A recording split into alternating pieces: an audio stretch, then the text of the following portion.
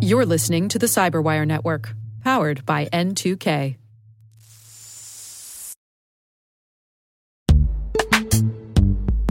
And now a word from our sponsor, Netskope. Netskope is a worldwide leader in SASE and Zero Trust. Its unified platform, Netskope One, provides optimized access and Zero Trust security for people, devices, and data anywhere they go, helping customers reduce risk, accelerate performance, and get unrivaled visibility into any cloud, web, and private application activity.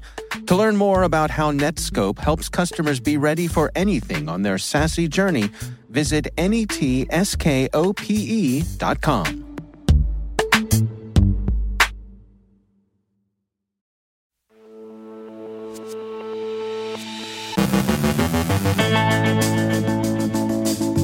Scattered Spider prompts warnings from CISA and the FBI. Phobos ransomware is an affiliate crime-as-a-service program, a hack-for-hire contractor, scammer in the C2C market. Our guest is Lee Clark from the RHISAC with a look at holiday season cyber threat trends. Tim Eads from the Cyber Mentor Fund shares recent trends in cyber venture capital with tips on finding a good match. And the tempo of cyber operations in Russia's hybrid war.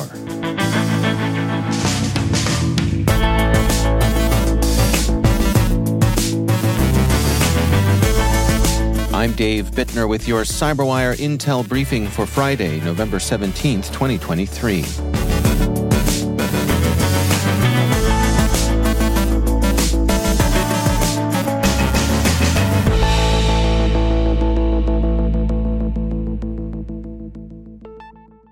CISA and the FBI have issued a joint cybersecurity advisory outlining the activities of the Scattered Spider cybercriminal gang.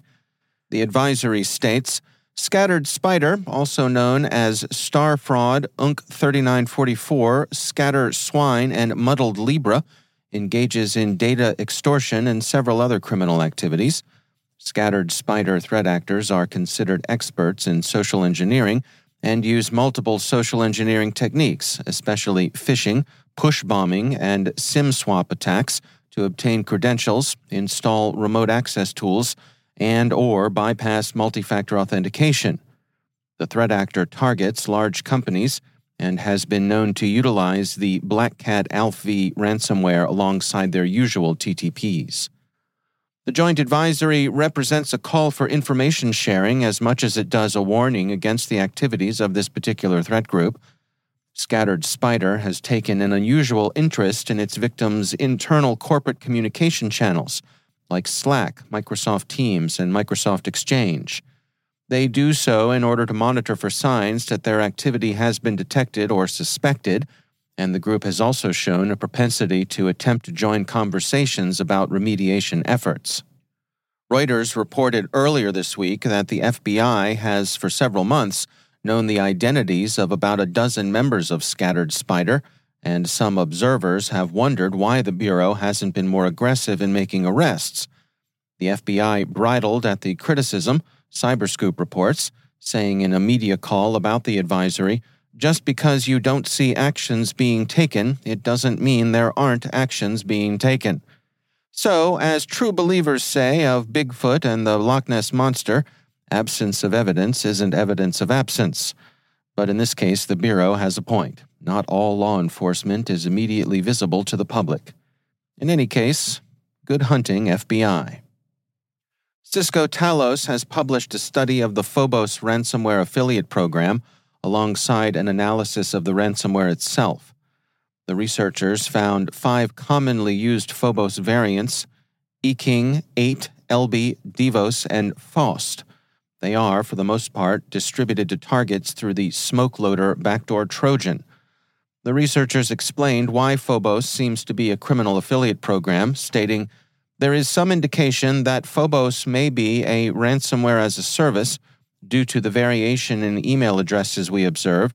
Each Phobos variant from VirusTotal was associated with at least a dozen emails that were provided to victims to maintain contact, and some had close to 200 unique email addresses with various domains. In some instances, ICQ and Jabber were used as the main contact address. That shiftiness of email addresses is one mark of a ransomware as a service operator. Cisco Talos says, while it's possible that there is a single group behind Phobos, it would be uncommon to have a threat actor change their contact email address so often. We assess that Phobos is likely closely managed by a central authority that controls the ransomware's private decryptor key. Reuters, working with researchers at SentinelOne, has published a report on Appin, an Indian technology company that's allegedly offered hack-for-hire services for more than a decade. Shane Huntley, head of Google's threat analysis group, told Reuters that hackers tied to Appin targeted tens of thousands of Gmail accounts. Huntley said, "These groups worked very high volumes, to the point that we actually had to expand our systems and procedures to work out how to track them." SentinelOne states, Appin is considered the original hack-for-hire company in India, offering an offensive security training program alongside covert hacking operations since at least 2009. Their past employees have since spread to form newer competitors and partners, evolving the Appin brand to include new names, while some have spread into cybersecurity defense industry vendors. Appin was so prolific that a surprising amount of current Indian APT activity still links back to the original Appin group of companies in one form or another. Campaigns conducted by Appin have revealed a noteworthy customer base of government organizations and private businesses spread globally. It's worth noting that reports don't characterize Appin as a criminal organization. It's more like a training, testing, and lawful intercept shop. As the case of NSO Group and others like it have shown, the customers can be, to say the least, problematic with respect to malware proliferation. Researchers at Vade describe the underground market for sophisticated phishing kits, or scamma. Crooks can now use tools to scan phishing kits for malicious code. Vade states, scamma sellers often attempt to exploit customers by embedding malicious code in their packs. Because of this common practice, tools like Res Stealer Finder have emerged to protect hackers and enable them to secure their phishing pages. Res Stealer Finder detects malicious content in web pages, scanning for vulnerable, sometimes obfuscated code and unknown links that may present in scamma packs. The tool is effective at finding hidden code that a devious scamma seller might use. And finally, Ukraine warns friendly nations to expect to receive Russia's unwelcome attentions in cyberspace.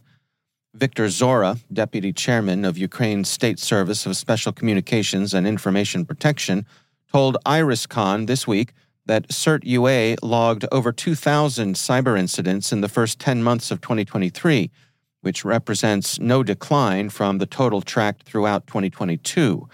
The attack's principal goal this year has been espionage, some of it intended to collect for immediate tactical purposes.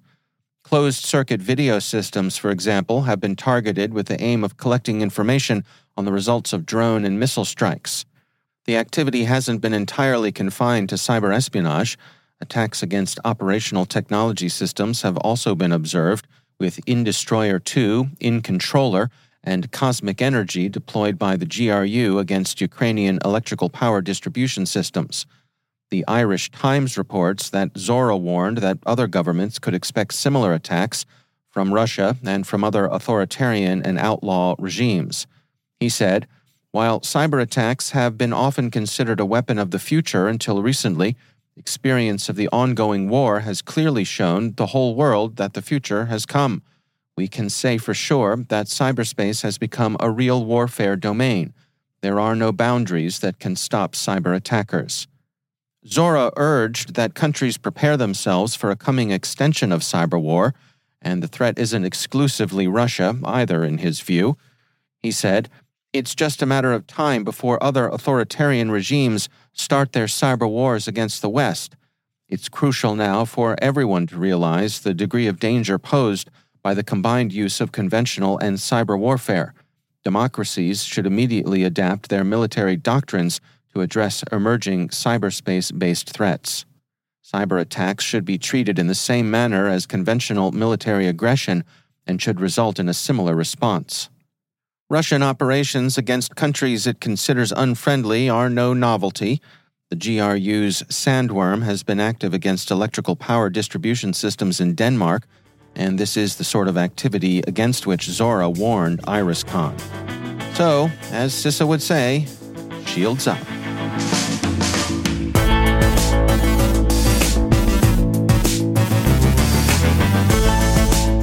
Coming up after the break, Lee Clark from the RHISAC has a look at holiday season cyber threat trends. Tim Eads from the Cyber Mentor Fund shares recent trends in cyber venture capital with tips on finding a good match. Stay with us.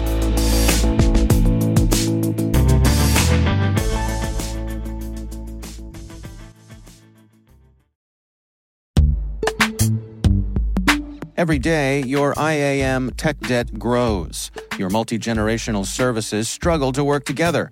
Building an identity fabric can fix this. It makes all your identity tooling stronger and allows you to connect any app to any service you want to use, with zero coding, zero maintenance, and zero app downtime. Strata's identity orchestration platform separates the identity logic from your applications, so you can optimize existing IAM tools and manage them in a single control plane. Now, every vendor, standard, and architecture work together. In short, building your identity fabric means you can secure your non-standard apps, keep your complex access policies, retire outdated IDPs, and modernize in record time. So build your fabric with Strata Identity and get rid of tech debt for good. Visit strata.io/cyberwire, share your identity priorities, and receive a pair of AirPods Pro. Offer valid for organizations over 5,000 employees. Connect today at strata.io/cyberwire.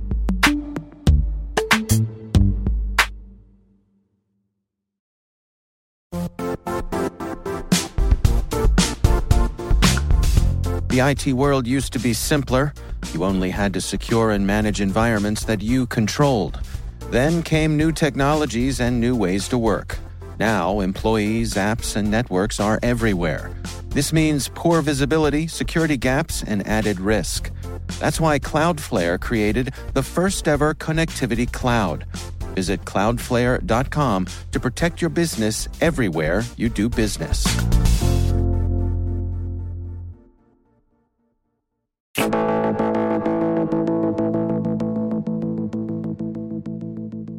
Lee Clark is cyber threat intelligence writer and analyst at the Retail and Hospitality Information Sharing and Analysis Center, the RHISAC.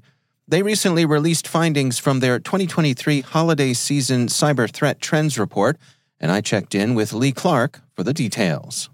Cyber threat activity is top of mind for most of our member organizations during this time of year. Commonly known malware like LokiBot, QBot, and Emotet used to rank really high in terms of what our members shared as threatening their organizations. Those have virtually disappeared for the current season, right? The other big divergence is in the past, we saw a lot of chatter about Log4j, right? But as organizations quickly moved to patch that, it's fallen off the list completely, right? Whereas it used to hold a very prominent spot. That, of course, has been overtaken by other critical vulnerabilities that have emerged over the course of the year, including MoveIt and Citrix Bleed, right? A couple of trends stay largely the same, right? Credential harvesting, phishing, imposter domains, and especially various types of fraud all remain consistent escalating threats to our membership during the holiday season. What are you tracking in terms of trends? Do you have a sense, are things improving or getting worse, or are we staying the same? Where do we stand there? I don't know about a value judgment like better or worse, but I do know we're seeing changes over time, right? So we see prevalent malware like QBot, Agent Tesla, Formbook, Emotet. We see those malware falling in prevalence of reporting over time, right? And what we see rise in that place are members tracking more on MITRE ATT&CK TTPs, tactics, techniques, and procedures, right? So we see that tracking coming in a lot more heavily, which suggests that our membership overall is improving their sophistication and being able to detect and mitigate these threats. Now, a couple of big changes that we don't quite have hard data yet on, so this is more qualitative than it is quantitative, is we see an explosion right now in three key areas, right? The first being QR code phishing, the second being imposter domains, and the third being extortion attacks. What used to be termed ransomware attacks, but we're sort of moving away from calling them ransomware because they tend to be extortion-based attacks now instead of encrypting attacks, right? Can we dig into each of those individually? I mean, why do you suppose that those are receiving the attention that they're getting from the bad actors? Sure. So QR code phishing is an easy way to trick victims into going outside of their organization's security architecture, right?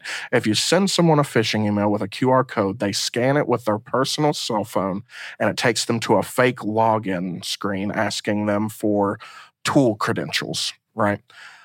This is a great way to get around any internal security controls because you have now essentially tricked your target into using their personal device to enter professional credentials, right? So any security controls that the enterprise may have in place aren't going to protect the individual's personal phone, right?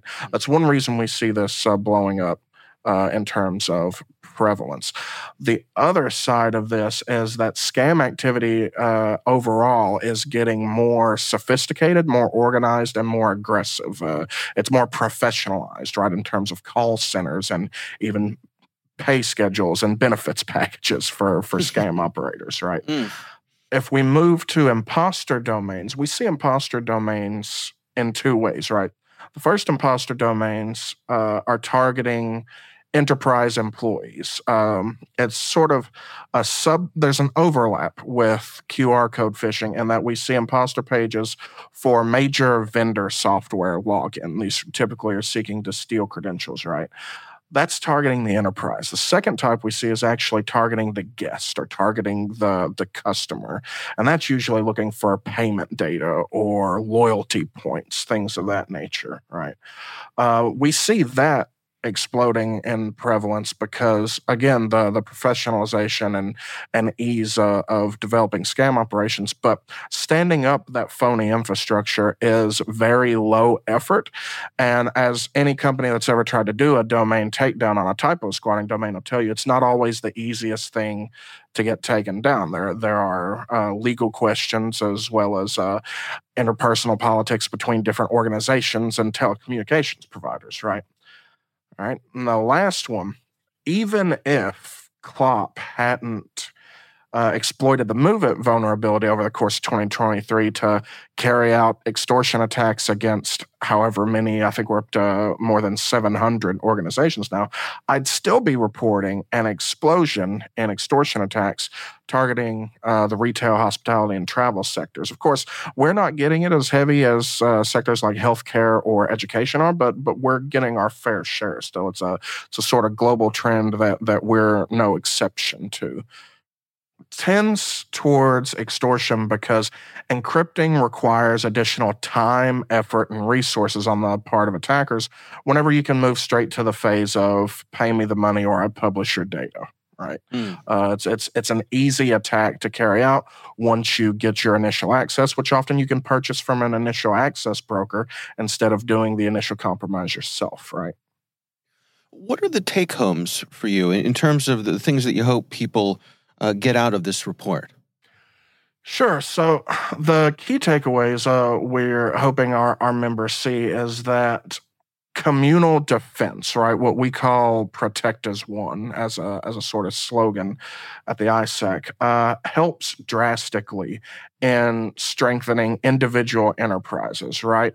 Sharing security control recommendations as well as indicators, compromise, tactics, techniques, and procedures, anything technical, but as well as policy level recommendations in between these organizations that operate in similar spheres. It helps defense both at the community level and at the individual enterprise level, right? And these trends that we see changing and reporting in the threat landscape affect organizations regardless of their specific niche in the market, right? Because these attacks tend to be opportunistic in nature. They're not targeting companies for the sake of targeting that specific company in most cases. So, in engaging this kind of communal defense and staying aware of what these key changes are and implementing the mitigations that are recommended by our subject matter analysts who were so gracious with their time and effort to help us with the report. For this period of the 2023 holiday season, which, as every holiday season, is going to see a significant surge in threat activity, this type of communal defense can really be a massive advantage for organizations. That's Lee Clark from the RH ISAC.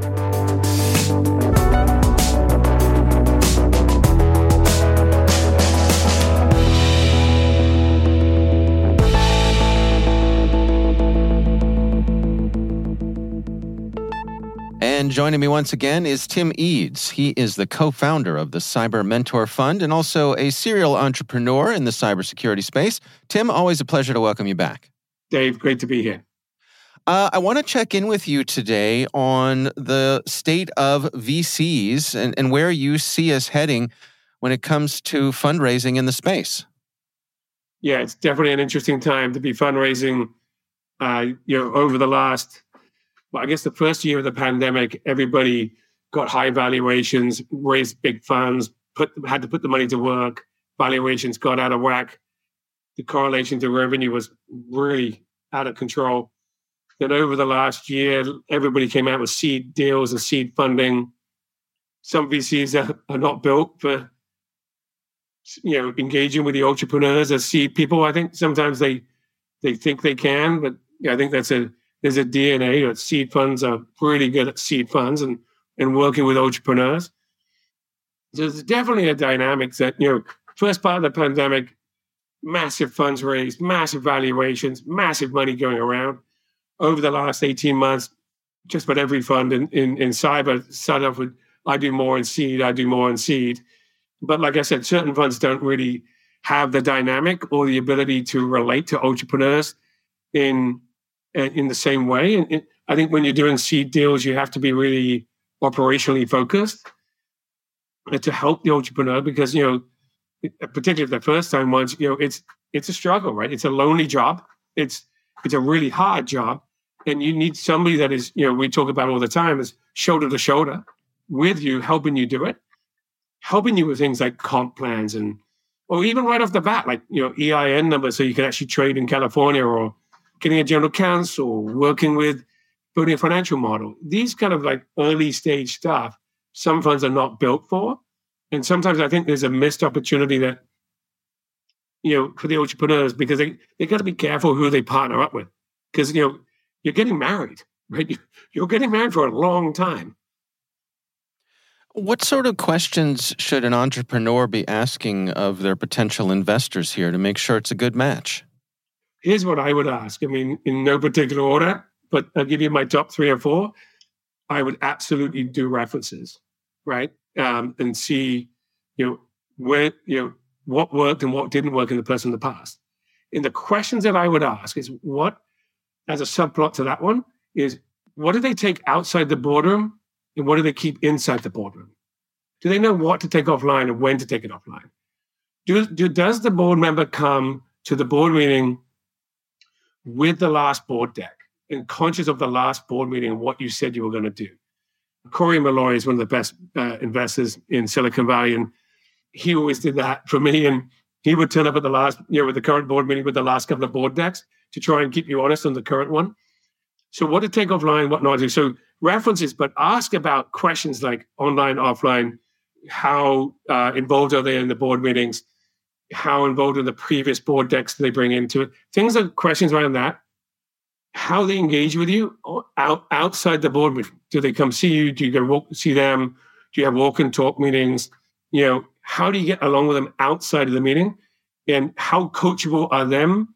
Pete Sinclair is an old friend of mine, and he and I was on my board at Silvertail, my second company, and we would walk all the time, and around and around in Menlo Park. But so that would be another one. References to, obviously like that. Go back in time, see, and understand the domain expertise. So the second one will be domain expertise. Do they know cyber? In my case, right? How deep do they know cyber? Are they on the technical side, on the go-to-market side? Do they have history? Do they have a Rolodex? Do they really know the subject matter, or are they just skimming the tops of the waves?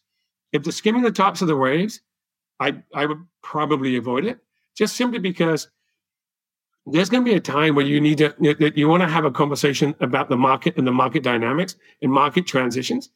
And there's too much of an uphill battle to try and educate that. The third one would be fund dynamics. What fund are they on? Are they in the first fund? How far through are they through that fund? One of the things that entrepreneurs don't do enough of is ask about where they are in that fund. Let me give you an example. Let's say they're on fund 2, and it's a $200 million fund, but they've already invested 130 or 140 million of it.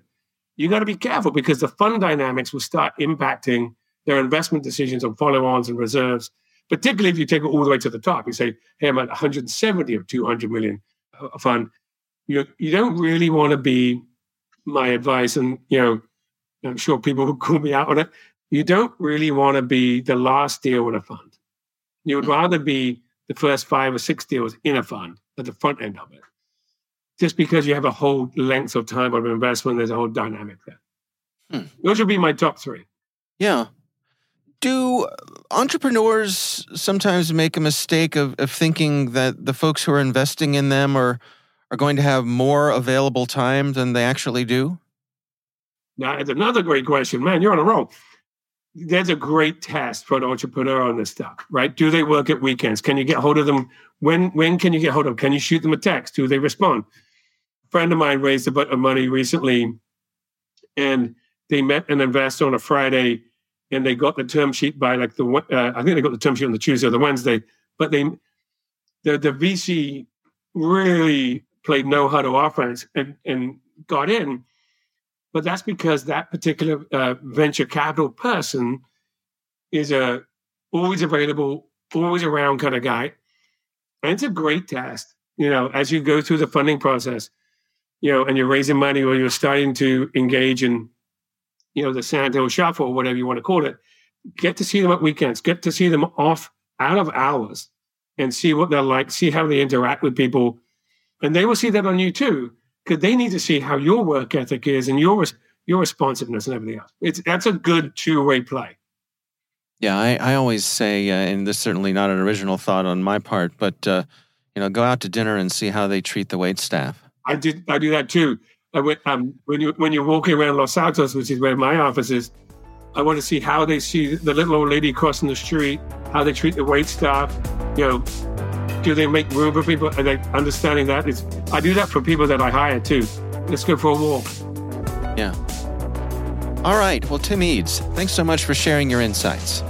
Great to be here, Dave.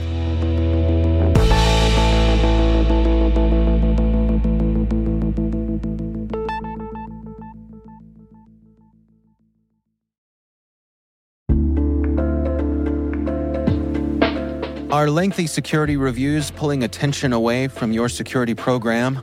With the largest network of trust centers, Vanta can help you streamline security reviews to win customer trust, save time, and close deals fast. Proactively demonstrate security by showcasing key resources like your SOC 2 or ISO 27001, and provide real-time evidence for passing controls. And when a security questionnaire is required, Vanta takes the first pass for you. Visit vanta.com/cyber to take a self-serve tour. That's vanta.com/cyber.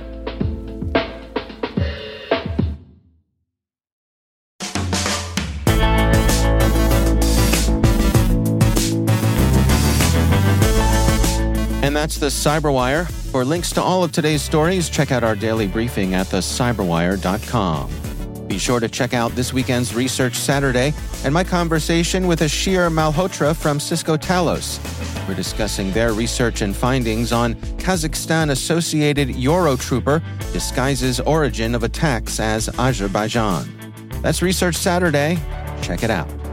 We'd love to know what you think of this podcast. You can email us at cyberwire@n2k.com. Your feedback helps us ensure we're delivering the information and insights that help keep you a step ahead in the rapidly changing world of cybersecurity.